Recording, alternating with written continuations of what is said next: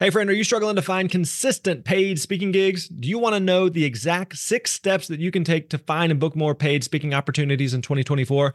Well, we want to make that easy for you. We've created a new free resource with the help of Dan Irvin, one of our highly successful speakers on our team. Dan has booked over $100,000 in paid speaking gigs in the last few years, and his 6-step process is going to help you maximize your chances of getting booked and paid to speak in any industry. You're going to learn how to get started prospecting, master discovery calls, and proposal emails, and so much more. All you got to do is go to thespeakerlab.com/steps, and we're going to send you this 18-page guide straight to your inbox. Again, that is thespeakerlab.com/steps, and you're going to get that free guide. Hey, thanks for listening. You're awesome.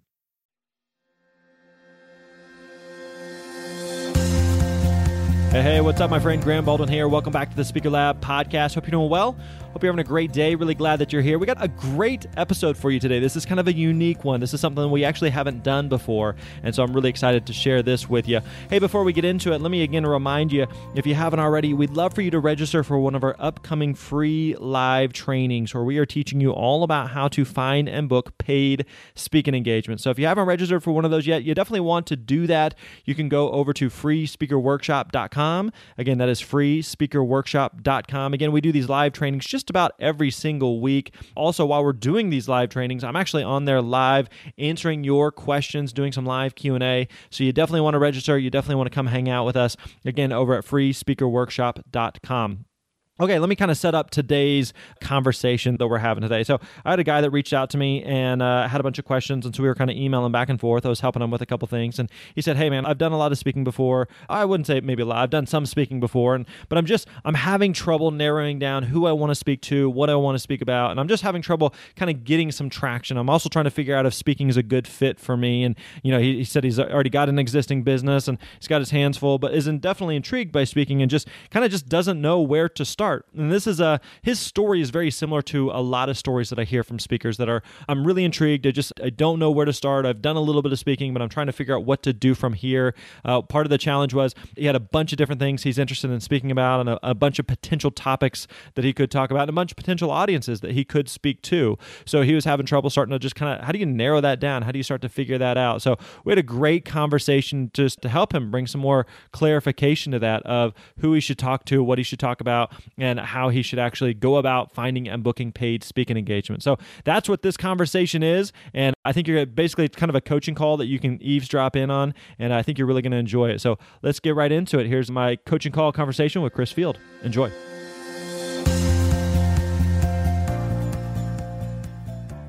Hey, what's up, everybody? Grant here. Hey, I'm joined by Chris Field. And we are chatting today about finding and booking speaking engagements. So, Chris, we were just talking a little bit offline about kind of where you're at. So why don't you give us a synopsis of kind of where you're stuck in the speaking world? Because I think a lot of people are going to be in a similar spot as you. Yeah, so essentially by sort of default in my career, which is running a nonprofit, I've done a lot of speaking, probably 50 or 100 gigs over the last 6-7 years. The vast majority of those are been unpaid. And so I'm trying to figure out, how do I make this transition from an unpaid speaker who's doing a fair amount of speaking into somebody who's getting paid? And then kind of secondarily to that, I have a very broad set of experiences from starting businesses, starting nonprofits, international, domestic. How do I pick those topics that are going to allow me to get booked and get paid on the shortest curve possible? You'd mentioned before when we were talking offline that you have, and even like you just said, you've done a lot of speaking, 50 to 100 gigs or so. What kind of industry space have those gigs mostly been in?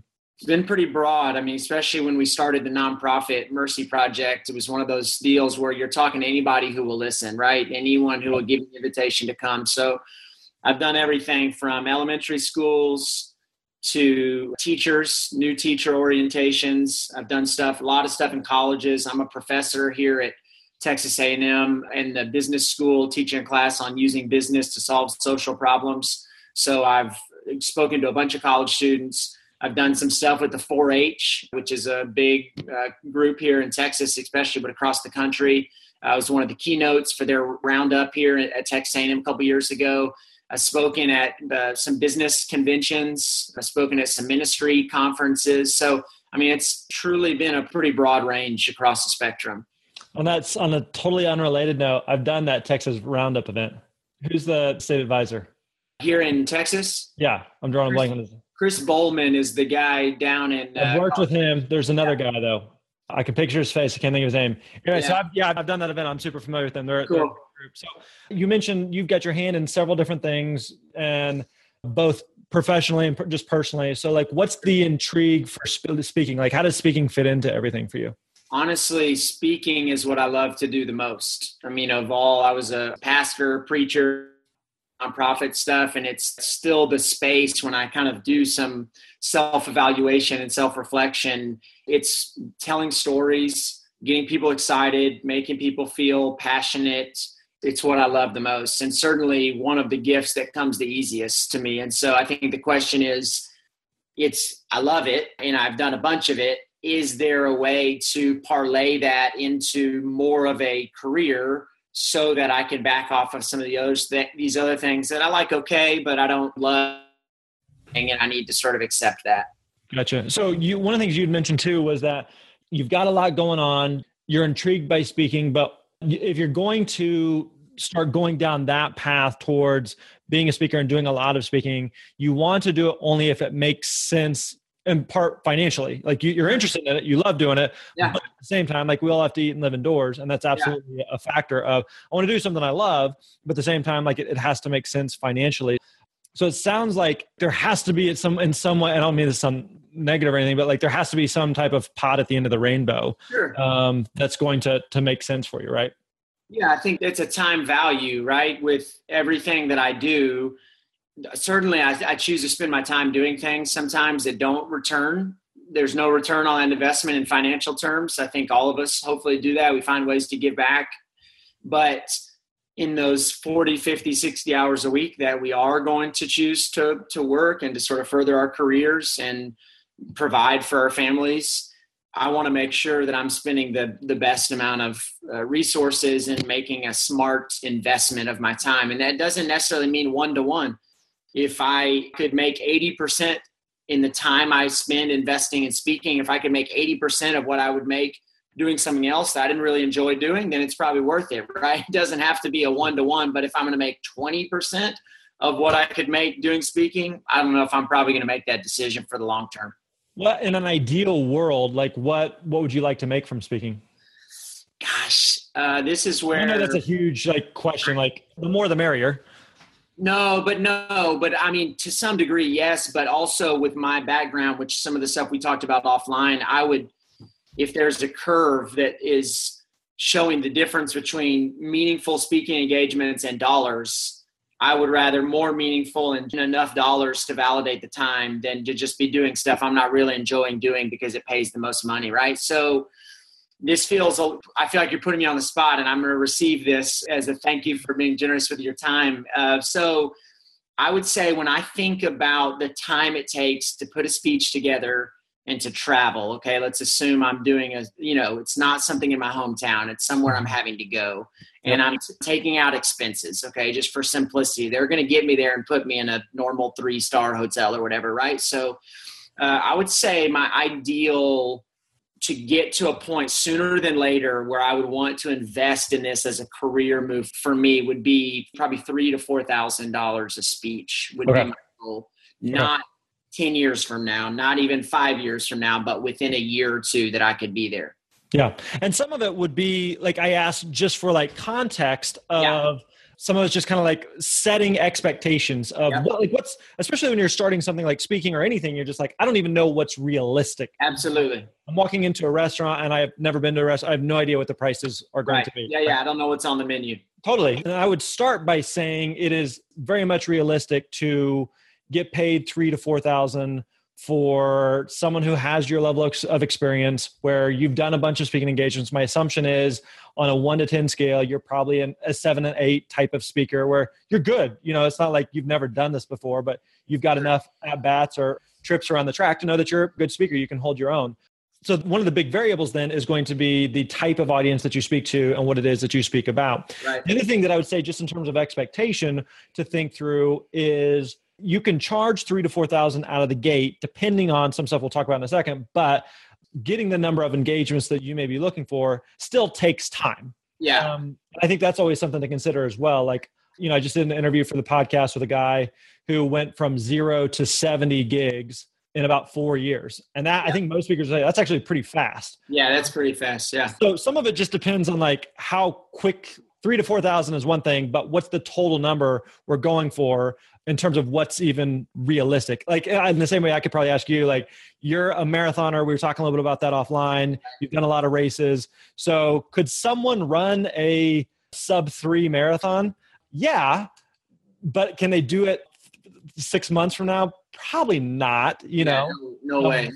Right. So it's some of those type of things of, yes, it's possible. It's just going to take a little bit to get there though. So let's come back to one of the things that we teach here is we teach the speaker success roadmap. And so 5 steps that go along with that. So one being to identify a problem that you could speak on. And that's where we're going to spend the bulk of our time. Second step being to structure your talk, or basically figure out your solution to the problem that you identify that you could speak on. Third being to establish yourself as the expert. You're the go-to person to talk about this. Fourth being to book paid speaking engagements. Really important that we get the first 3 down first before we start booking. Fifth being to grow beyond the stage. And that's where you can really leverage your time and multiply both your impact and your income in multiple ways there. So the first one being there to identify a problem that you could speak on. And within that, there's going to be a couple of different pieces there. We kind of think of like 3 overlapping circles, almost like the Olympic rings, just 3/5 of the rings, right? And with those 3 rings, we talk about those 3 things representing 3 different pieces of the puzzle, basically. So the first one being your interest. So like, what is it that you are interested in even speaking on? What is it that you're excited about? What is it that you feel like you're a go-to expert on? Not only for you personally, but also on the other side is, what is it that the industries, that organizations and events are looking for speakers to talk about, that they're actually interested in hiring for? So you mentioned a few different topics there. So like, let's kind of walk back through that piece. What are some potential topics that you feel like you could hypothetically speak on? Yeah. So obviously nonprofits, I think certainly I've grown. Like, what about with nonprofits? So, I mean, one of it is just probably how to start a nonprofit, how to get people excited about your cause. My tendency as a guy who does a lot of marketing would be some people might argue with this, and you might, but I don't want to be so niche that I'm limiting myself to so few people. So even rather than nonprofits, I would even maybe say one thing I've done really well over the last 10 years is I know how to start things. I know how to take an idea, a vision, and to actually execute it and to make it a real thing. I've done that with a dozen different things, nonprofits, businesses across the spectrum. So I really enjoy that. I really enjoy talking to people about pursuing things they're passionate about, living meaningful, abundant lives, not sort of going along with the flow, right? Just letting life drift along, and wherever you end up yourself, more viewing yourself as a participant in the world instead of a spectator. So I like that idea. It's something I'm passionate about. When you're talking about those kind of things, obviously an easy story is me running for mayor of my hometown when I was 19 years old, and me starting a nonprofit to rescue children out of child trafficking in Africa, even though I was only 27 years old when I started it. So I think I have a history of that, and those are stories that are my stories and not someone else's stories, and those are authentic. So that would definitely be up there. I think also, I guess the last topic I sort of told you about, writing a book on disruption right now, which is essentially, I've defined disruption in the book as finding some truth you're uncomfortable with, and then showing up, sticking around, and creating a new truth.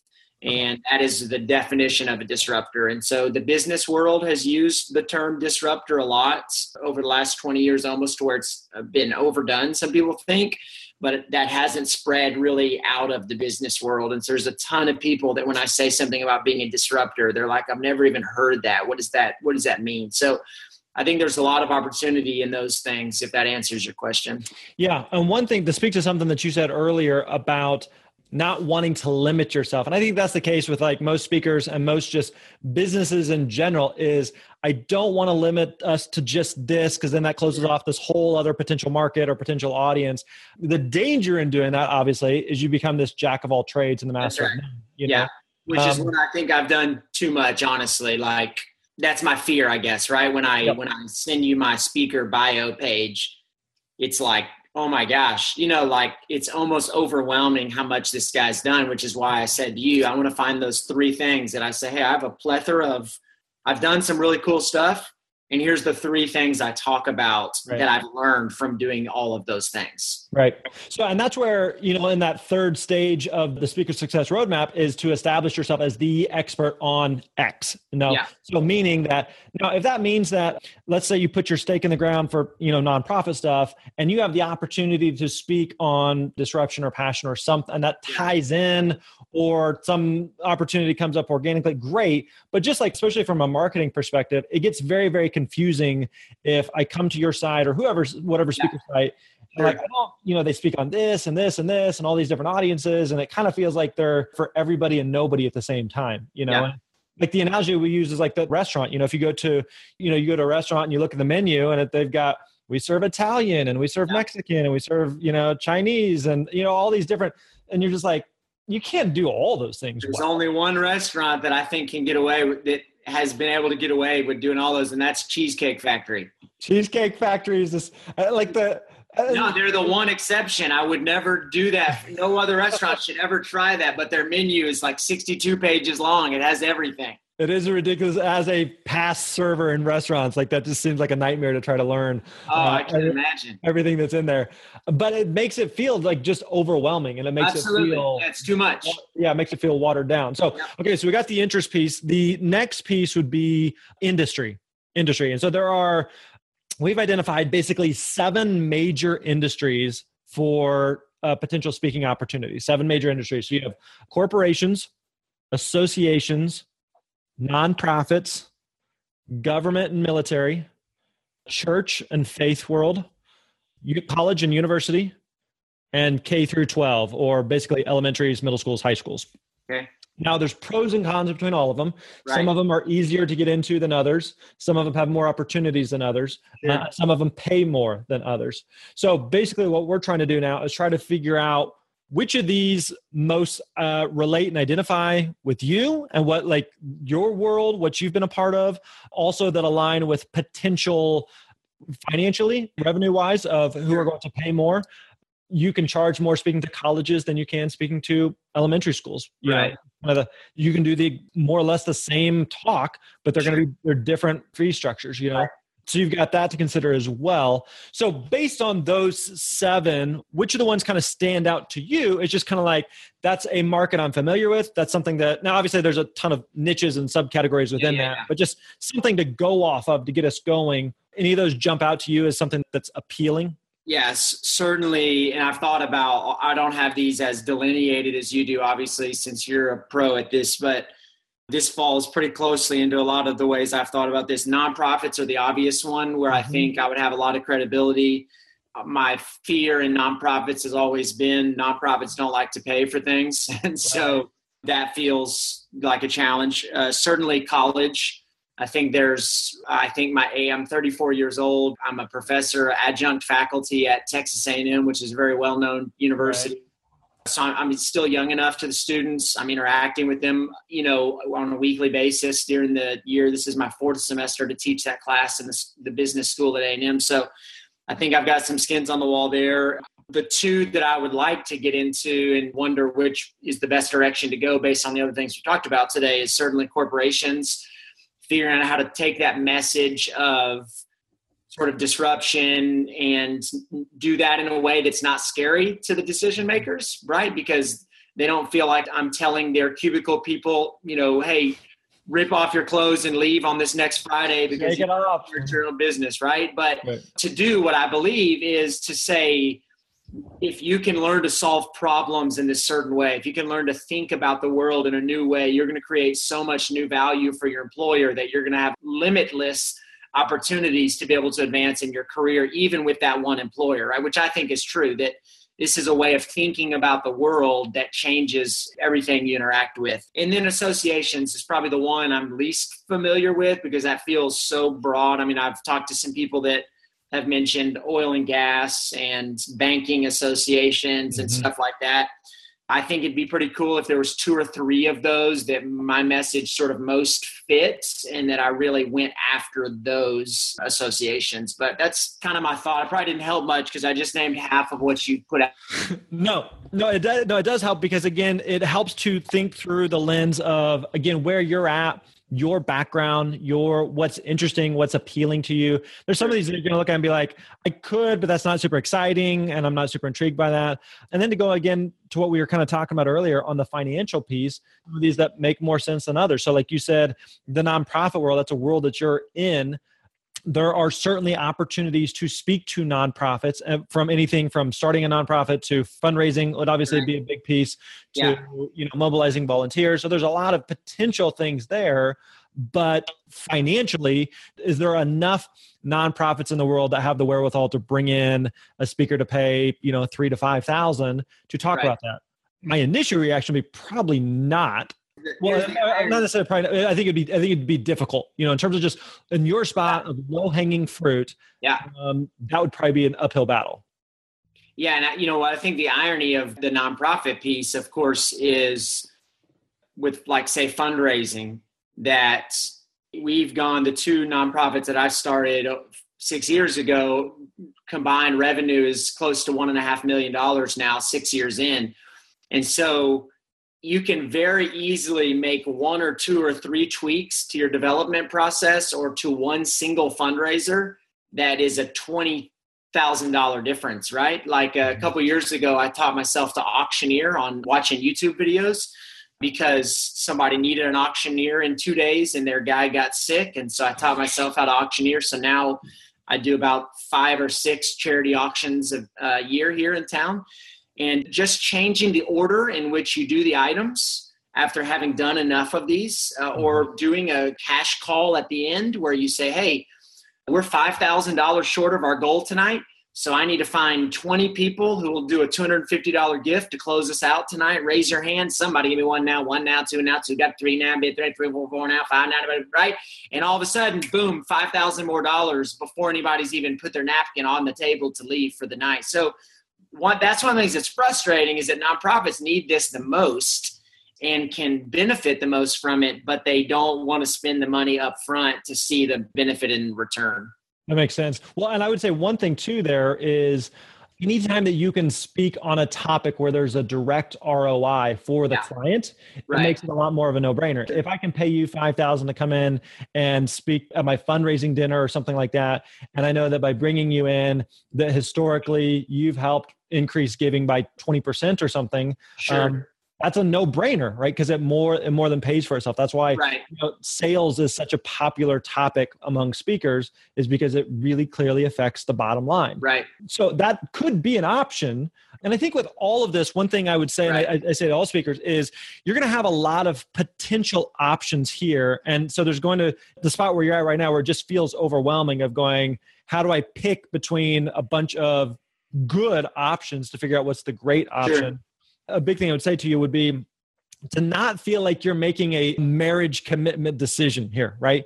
Like we're picking something, but it doesn't necessarily mean that that's going to be the thing forever and ever and ever. Right. Yes. That's where a lot of times it's easy to get caught up with feeling like, what if it's the wrong path? If I start going down this thing and it's the wrong thing. Well, if you get 6 months in or 9 months in and you find you're not gaining traction and it's not working, right, it's not permanent. You have not made any permanent decision. You can say, well, let's try going down this path. Let's see if we can gain some traction this way. And you may get into it, a couple years. There's a lot of speakers who go down a path for a couple years and then they will pivot and go to a different one. Not because they didn't have success. They had enormous success. Sure. They're just looking for kind of a new sandbox to play in. So you may be in that spot as well, where maybe you choose to start with a nonprofit route and then pivot to something else. Okay, so we've got interest, industry. The last piece would be integrity. integrity. And what I mean by that is basically, are you qualified to talk about this? Meaning that I want to speak to nonprofits about fundraising. Have you ever done any fundraising? No, I haven't done any in my life. Right. I want to talk about. So are you qualified to talk about the subject? So, and it sounds like, in nonprofits and disruption and passion, you check those boxes. So that's a pretty simple, easy one there. So based on what we've covered so far between interest, industry, and integrity, was there some combination that even just jumps out to you that sounds like this seems like the low-hanging fruit? I mean, from what we talk about, it feels like university and nonprofits would be the easiest ones to book. Now, would they be the right ones to book financially? Seems TBD, but it seems like I'd be fighting more for the corporations than I would be for those other two. So it might make more sense to get some momentum, get some good reviews and some of that, and then start making that transition into corporation. I've also just started dabbling probably in the last 2 years in some for-profit businesses. I have a social media company. I started doing some real estate investment, but I have less years and feathers in my hat on those things than I do right now on the nonprofit, right? When I say out of nothing, we created a nonprofit in Africa that's rescued 80 children out of child slavery. Boom, that's all of a sudden going to get somebody's attention. Whereas I can say, well, in the last year, a partner and I have bought 6 rent houses and all of them have cash flowed. It's like, that's cool, but we come back when it's 30 rent houses, right? And not 6. And so I think from a credibility, the integrity one that you talked about, probably it's going to be, I have hundreds of stories that I could tell a nonprofit about donor conversations in the field, being sustainable, empowering people. All that language is probably the most in my toolbox than some of the corporate language, even though I'm slowly making that shift. Gotcha. And you even mentioned like the social media piece. Is that a topic that you're interested in speaking on? Yeah, certainly. I mean, so the whole reason we started the social media business was because I started having companies come to me after they saw what we did with the marathon and the Mercy Project, the nonprofit, and they said, could you do for our business what you've done for your nonprofit? And that is get people excited around our brand. And so we've worked with about 50 or 60 small businesses in the last 2 years, teaching them how to create content that gets people excited about their brand. So yes, there's the place where I could probably cross over into that corporate world with both stories from the nonprofit and stories from the for-profit, but in a way that's going to get me paid closer to what I'm hoping to. Right. No, I mean, social media is definitely something that would be low-hanging fruit in terms of topic that a lot of organizations, companies, and groups would be looking for help with. It's one of those things, I know I'm supposed to be doing it, but I have no idea where to begin. So whether that be, teaching social media to nonprofits on helping them build brand awareness, or just even, companies, corporations, associations. And just for clarification, like when we say association, like we were talking about earlier, that can look a lot of different ways. So it may be realtors, it could be financial advisors, it could be small business, small mom and pop shop associations, those types. So it could be any number of things who could benefit from that social media help that you might be able to teach there. So part of what we're doing right now is we're just doing a lot of brainstorming. It's just kind of like, what are the potential options? Let's get everything out on the table and just kind of talk it through and think it through. And I don't expect by the end of, our call here that you're going up. I know exactly what it is, but at least I'm getting some clarity on what some of those next steps might be. From here, one of the best things I always recommend is to begin doing some research, and I'm doing it a couple different ways. Look for potential speakers who are doing something similar to what you might want to do. Okay. Do this for a couple reasons. One is you want to try to find other speakers who are doing something similar to prove that there's a market for it. Yeah. So you might be browsing around and be like, I can't find any speakers that talk in the nonprofit world. And so initially, sometimes like as an entrepreneur, we think, I can't find anyone doing this. That means there's a huge opportunity there. That's not the case, right? So if nobody's doing it, it's because typically there's not a great market for it. Ideally, you want to find something that other speakers are already doing so that you can put your own spin on it, and but there already is a problem in the marketplace that these speakers are speaking to that you could do as well. Sure. So that's always super helpful. The other thing too is to begin looking for potential types of events or organizations or groups that may be a good fit for you. So for example, let's say that you wanted to speak about disruption to college students, right? So begin kind of even just browsing around online and doing a couple of searches to figure out what might they hire me? What problem would I be solving? If I'm speaking to 19, 20, 21-year-olds about disruption, Sure. is that a problem that they actually have that I can help solve? Or is it just kind of, I like to talk about this and I like talking to college students, so I'm going to do my best to mash these two together, when in reality, that's not necessarily a problem that they have. So that's where, again, coming all the way back to step one of that roadmap of identify a problem that I could speak on. So there's so many speakers that say they'll be similar to your spot where I have a cool story or I've done these cool things. Can people just hire me based on that? No, like it's good. It'll get your foot in the door and that it differentiates you from average Joe Schmo who hasn't done anything. But at the end of the day, if an organization or a group is going to hire you, they're bringing you in to solve a specific problem for their event, for their audience, for their company, for whatever it may be. So begin looking for some potential types of events that might bring you in. And obviously every niche is going to be different than maybe hiring speakers. So based on some of that, without having done any research, is there any combination here that jumps out at you as a potential starting point?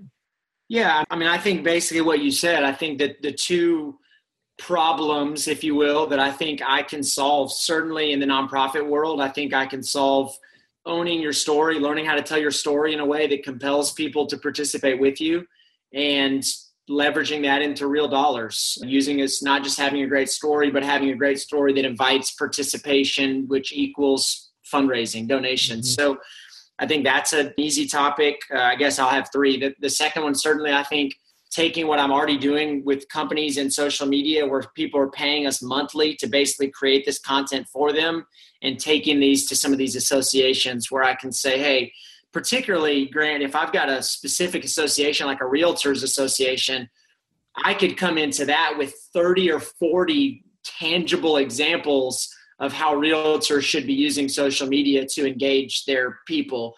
That is much easier with a room full of realtors than a room full of very small business owners. Right. That's very easy to do. And then third, with college students, I think the problem I'm solving with disruption is that we've got a whole bunch of college students right now who are not sure what they want to do with their lives, but they want it to feel purposed. And so the problem I'm solving is to say, you can feel purpose in anything you choose to do if you're going about it the right ways. And what does that mean? It means X, Y, Z, right? If you're the kind of person in whatever career, industry, sort of vocation you choose, you're a person who's always aware of those truths you're uncomfortable with, and you're willing to disrupt those truths as they come to you. That's going to be fulfilling and make you feel abundant, no matter whether you're a banker, a fashion designer, a teacher, anything like that. So I think all of those have the potential to be very tangible and doable items that I can start researching. And I told you, my goal is to really kick this off in 2018. You mentioned speaking numbers. I would like to do 1 to 2 speaking engagements a month starting in 2018. So I feel like I have a pretty realistic, I'm not trying to run the 3-hour marathon in 6 months, if you will. Right. So one other thing I'd mention to you too, as something just to consider, is how you can incorporate some of your existing businesses into speaking. So meaning that there's several speakers that I know that they speak and they get paid really, really well for it, but they speak in part as lead generation for their service-based business. So in your case, it may make sense to, let's say, like, do you do any nonprofit consulting? I do some, yeah, but same problem. Lots of people want me to do it. Very few want to pay for me to do it. So then let's go to the social media example where maybe let's imagine that you speak to a room of 100 realtors. Right. And as a result of that, 10% of the room, 10 of them hire you to hire your company to do the social media. So it's the type of thing where you can give from a speaking perspective in an hour keynote or training, you can give kind of the high level view of this is how you can go take this for your own real estate business and do this. Right. Oh, by the way, I run this company and we can just do it for you. Yeah. And so what that also generates is, you mentioned at the beginning, one of the big wins for you in speaking is that the financial side and the revenue piece is that in the right types of events, if you have a good back end of some type of product or service that you offer, Sure. then what the fee is that you're getting at the beginning, that $3,000 to $4,000 is just icing on the cake. Right. Because you're making so much more. If each event you go speak at, like, I don't know what the lifetime value is for an average like social media client for you, but yeah, I mean, it's probably $5,000. So if you pick up one client, Right. that's going to be more.